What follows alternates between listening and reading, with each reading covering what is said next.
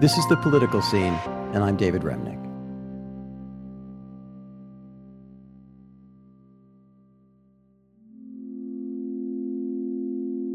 There was a time, not very long ago, that Liz Cheney was a big deal, a serious contender in Republican politics. She obviously came from a Washington power family. She's the daughter of Vice President Dick Cheney, and her mother is Lynn Cheney, who chaired the National Endowment for the Humanities. Early on, Liz Cheney worked in the State Department before running for office from the state of Wyoming. In Congress, she quickly rose to be the number 3 Republican. In other words, Liz Cheney was every bit the conservative Washington insider. She was totally on board when Donald Trump came to town and voted with his positions a remarkable 93% of the time. But finally, at the end of the Trump administration, she broke with Trump. She balked. She wouldn't go along with Republicans who ignored or amplified the stream of dangerous lies about the 2020 election. And in the aftermath of January 6th, she voted to impeach Donald Trump, something that only 10 Republicans did. And that was it. Republicans in Washington and back in Wyoming stripped Liz Cheney of her party positions. They censured her. And finally, she lost a primary election very badly. Cheney recounts all of this in a new book with the title Oath and Honor. We spoke last week. I think we should start out with the most important thing of all. In 2024, would you say that the United States is poised to potentially elect an aspiring dictator? I think there's no question. And I think one of our challenges, those of us who recognize the threat, is to be able to convey how perilous the moment is, because it's something we've never faced before, as you know, in this country, and so it can be very challenging to convince people that's in fact where we are, but it certainly is where we are. You've used the phrase sleepwalking toward dictatorship. What does that mean?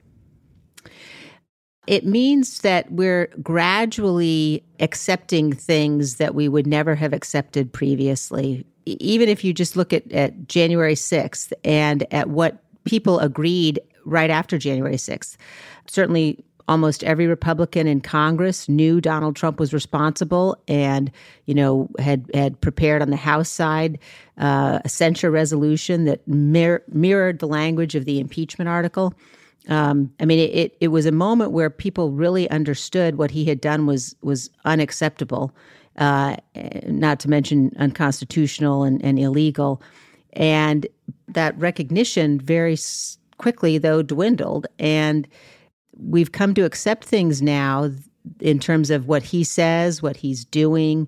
And his playbook in some cases is to say things that are so extreme that many people listening sort of have discounted it and have said he can't possibly mean that.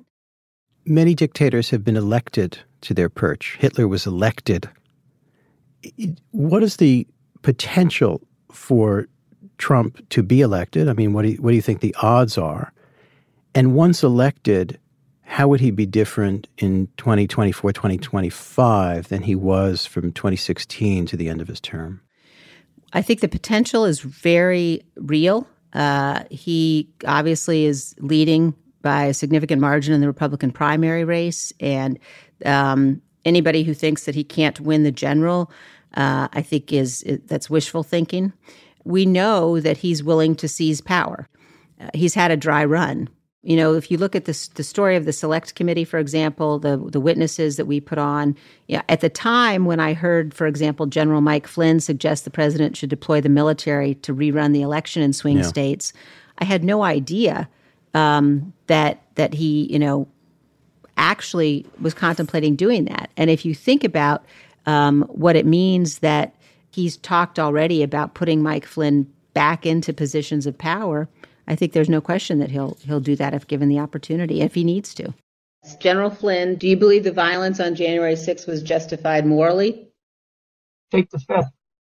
You believe the violence on January 6th was justified legally? Fifth. General Flynn, do you believe in the peaceful transition of power in the United States of America? The fifth. In a second Trump term, He won't obey the rulings of the courts. He'll offer pardons to people who do his bidding. People need to take very seriously the fact that he has practiced. He's told us what he'll do, and he'll certainly do it again, and he'll be better at it, and he'll be surrounded by people who will help him rather than prevent him. I think it's fair to say in 2016, when he was elected, people on my side of the political bloc were appalled, terrified, full of warning and foreboding, and all the rest. Did you not feel the same way right from the get-go with Trump, or did your sense of him evolve? Did you have optimism about Donald Trump? It's what I remember thinking was, and part of this is informed by the fact that I'd worked at the State Department. I certainly, grew up around politics and in and out of the White House. So I knew about the structures that are in place that are there to help serve American presidents, the structure at the National Security Council, the structure of the Executive Secretariat in the White House. And I thought Trump would grow into the job. I thought, like I think many Republicans did, that those structures around him would inform him and that he'd grow into the job. But what in his behavior led you to think so, or was it you wished it would be so? It was what I had seen happen before. Right. And I think that was the mistake. When you start to think about the things that he did, and these were things that I spoke out about as they were happening, when he stood next to Putin in Helsinki and said he trusted Putin more than his own intelligence services, or when he suggested America should pull out of NATO, that NATO's obsolete. It's the same thing that we're suffering from now in some ways. It's hard to imagine an American president as dangerous as he was. We have not ever faced a danger like this, and we've seen what it'll do. I guess I want to get a sense of what it was like in private meetings among Republicans in the Republican caucus, how Trump was talked about beginning in 2016 right through 2020, because obviously people would come. You yourself voted with him over 90% of the time, but how were you and your colleagues talking about him as opposed to what they were saying in public? I think there was a view that the policies in many ways were policies I agreed with, policies that many Republicans agreed with. I would say up until really the 2020 election, and there were periods of time certainly leading up to that where he said things like maybe we can delay the election. But the real sort of turning point in my mind obviously came in the days after the 2020 election, as it became clear that he was taking steps that increasingly looked like he might not leave office. Well, you said that the cause of our time is not to become numb. As somebody who's inside the Republican Party, inside those cloakrooms, what has allowed your colleagues or former colleagues in the party to become numb? Is it personal ambition? Is it a strange sense of idealism gone wrong? Is it so great being a congressman or a senator that you cling on to your job no matter what? Is it so swell? It's all of those things. I don't think that there's a lot of idealism in there, though. I think that the very small number, and I think it's single digits of members who actually believe Trump. That's one group. But you have a much larger group. You've got over 80 Republicans. Wait. You think it's in single digits that they actually believe him, and everybody else is just pretending? Yes. Yes, for sure. Now, I think that beyond that, though, you've got people who, some of whom have made a calculated decision. Look, this is my political future. If I want to survive, I've got to be an aggressive supporter of Donald Trump's. And I mean, look, psychologically, if you've embraced him after he tried to seize power and, launched a violent mob to assault the Capitol, then you really can never go back because you've sort of accepted a line that can never be crossed. But then I think you also have a lot of Republicans who really just don't want to deal with it, who believed that he was going to fade away, that we didn't have to deal with it, that talking about it was what gave him power, and so sort of put their head in the sand and hope for the best. Let's talk about the election for a second. The Democrats obviously are running their incumbent, Joe Biden. Are the Democrats making a mistake running someone in their 80s? Is this part of sleepwalking toward disaster? I think there are a whole range of issues right now that are causing independents to have real concern. And I don't hear from people who say to me that they might vote for Trump. I hear from people saying to me, if the Democrats don't get their act together on the border, for example, you're going to have people who vote for Trump because they think that he's the lesser of two evils here. I don't think either party's nominee is, all sewn up yet. But I think that we face a situation where people could decide, they think, it can't possibly be that Trump is this bad, so we're going to go ahead and cast a vote for him. And those are the people that we really have to reach and convince. Are you ready to pull the lever for Joe Biden, or are you considering running yourself?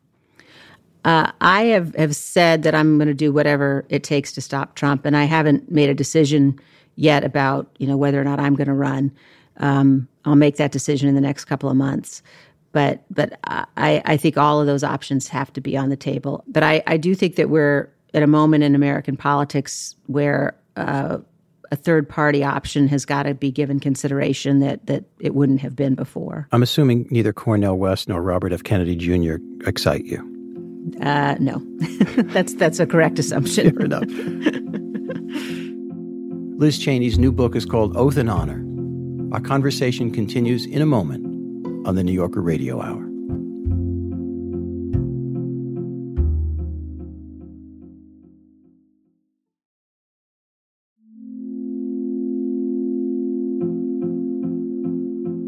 This is the New Yorker Radio Hour. I'm David Remnick, and I'm speaking today with Liz Cheney, the former Republican representative from the state of Wyoming. Cheney is a dyed-in-the-wool Republican. She voted for Donald Trump in 2016 and in 2020, but she broke with him after the 2020 election. And ultimately, she played a major role on Congress's Select Committee investigating January 6th. She didn't pull any punches in those hearings or in her new book, which is called Oath and Honor. Earlier in our conversation, I asked if, assuming Republicans nominate Donald Trump, she would support Joe Biden, or if Cheney is going to run for president herself on a third-party line. She told us she's weighing those decisions right now. You're an ardent conservative, always have been. You've spent a lot of time lately with Democrats.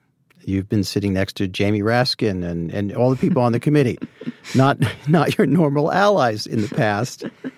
What do you want to say to them about the Democratic Party in order to broaden its appeal? In other words, what in your view as a conservative, what mistakes in terms of policy or appeal or rhetoric or tactics do you want to see the Democrats correct in order to prevent Trump from winning? When I think about what's happening right now in the Democratic Party, the first thing that causes me deep concern is rising anti-Semitism. And, I've been very, very open and clear about anti-Semitism on the right. We certainly saw that as a big part of January 6th, white supremacy. But what's happening now today is terrifying. When I see people threatening that they're, going to take their support away from Joe Biden, away from Democrats, if they stand with Israel, if they stand against anti-Semitism, that's a really dangerous place for the country. I think across the board on policy issues, what's happening at the border, I would say is just, you've got Democratic mayors and governors around the country saying to the Biden administration, you have to get control. And though that kind of, the policies that we're seeing or the lack of policies that we're seeing at the border are exactly the kind of thing that could lead people to say, this chaos is something we can't sustain. We're gonna vote for Donald Trump. I think on issues like crime around the country, I would tell the Democrats, you've got to get your act together on some pretty basic things that ought to be common sense. And on the Democratic side, I think people have lost the ability again to talk about the goodness and the greatness of this country. And I think that has an impact. There are a lot of interesting moments in this book. One of them is you write about turning down an invitation to talk to Trump in March 2021. Why did you turn down that opportunity, if that's what it was? I was very surprised by this phone call. This was a call from Brian Kilmeade, who of Fox was somebody. News. Yeah. Yes, I'd known Brian. I was myself an analyst at or a contributor at Fox News for a number of years, and Brian called me to say, I think you guys essentially need to bury the hatchet. And when he called me, I was surprised, but I also was surprised when I laid out for him why I wouldn't talk to Trump. His response was what was your reasoning? Forgive my interrupting, but what was your reasoning? I said, we're not having a disagreement here. He violated the Constitution. He went to war with the rule of law. This isn't about burying the hatchet. What he's done is a line that can't be crossed. You're not disagreeing about tax policy. Right. But Brian's response was essentially not to disagree with me. He basically said, yes, I realize that. I know that that's the case. He said, but what if he's our only hope to beat Kamala? Which was surprising to me that somebody would sort of say out loud, okay, he might be that bad. He might have violated the Constitution, but, we got to beat the Democrats. Well, what does that tell you about him? Kilmeade. I mean, I think that he was expressing a view that not only he holds. And I think this is where, as people who believe in conservative principles, we have a special duty to say, we aren't going to torch the Constitution in order to win the next election. And yet you voted for Trump in 2020. It was your rationale that really only winning matters here from an ideological point of view, or had the scales not fallen from your eyes yet? It wasn't until the election drama, post-election drama. Well, I certainly wish that I hadn't, but I wouldn't say it was about winning is the only thing that matters. I mean, it goes back to what we were discussing earlier in terms of, the policies that really mattered from my perspective for the people that I was representing. There were many moments where I thought, all right, look, this is going to proceed now. We've had the election. He lost. And this is going to now become a normal transition. And it became clear sort of day by day that wasn't going to be the case. You write quite a lot about Mike Johnson, who is now the Speaker of the House. As you write, he was one of the main architects of the House's effort to support Trump in overturning the election.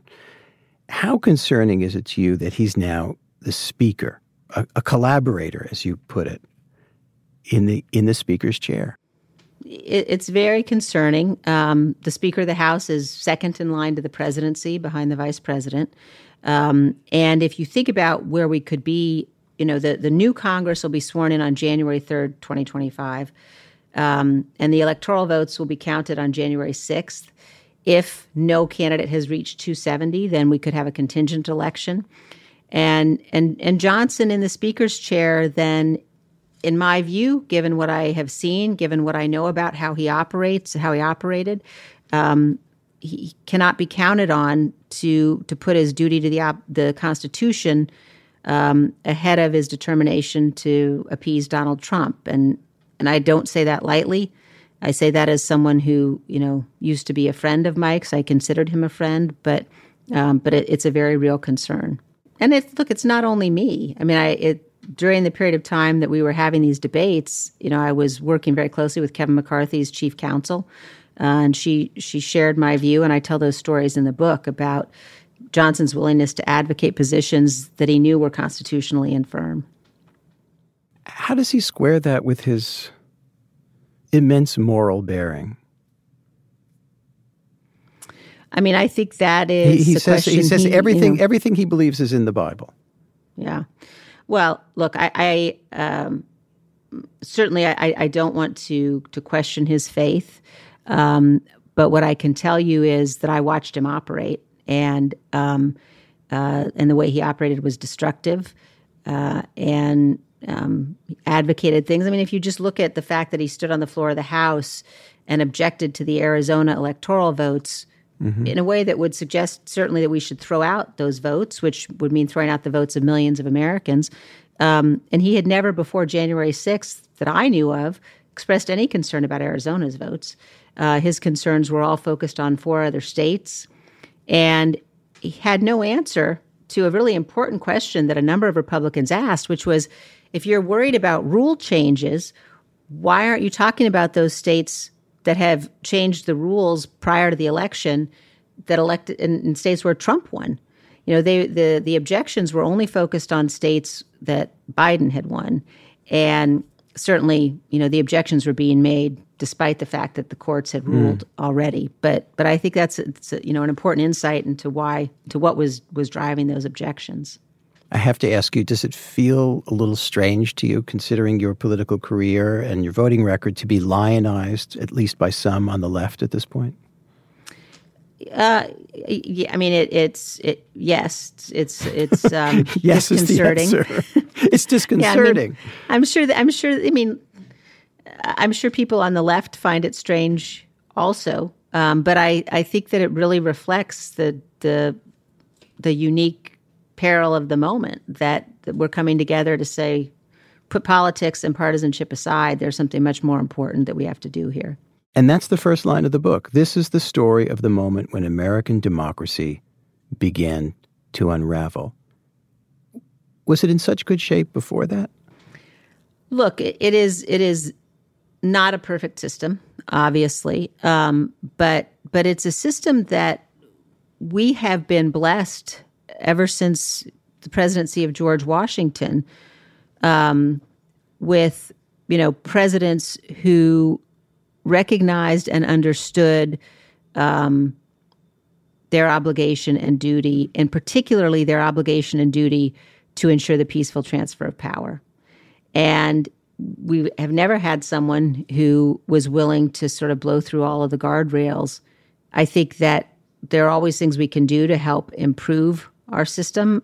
You and I might disagree on what some of those are, but you can put in place the most sort of well-organized series of laws, and if you elect somebody who doesn't care, if you elect somebody who's willing to refuse to abide by the rulings of the courts, those structures won't save us. It's really the people that do that. We know from testimony in the Select Committee, and I talk about this in the book, that on January 6th, as he sat in his dining room and watched the violence on television, one of the White House employees who testified to the committee told us they saw the note sitting in front of him that said that there'd been a civilian who'd suffered a gunshot wound at the entrance to the House chamber.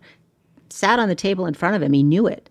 And yet he still wouldn't tell the mob to stop. He wouldn't tell them to go home. And I think that's so important for people to remember, what kind of a human being does that. And it seems so clear and so obvious that we can't take the risk of entrusting him with power again. He has been charged as liable for rape. He has 91 federal counts against him. I could go on and on. Do you think if convicted, he should go to jail? I do. Again, that's going to be up to our justice system, to a jury of his peers, to the judges involved. I think it's fundamental to who we are as a country that no person's above the law, and if he is convicted and sentenced to serve time, I think certainly that's what has to happen. Liz Cheney, thank you very much. Thank you, David. Wonderful to be with you. Liz Cheney is a former representative from the state of Wyoming. Her new book has the title Oath and Honor, a memoir and a warning.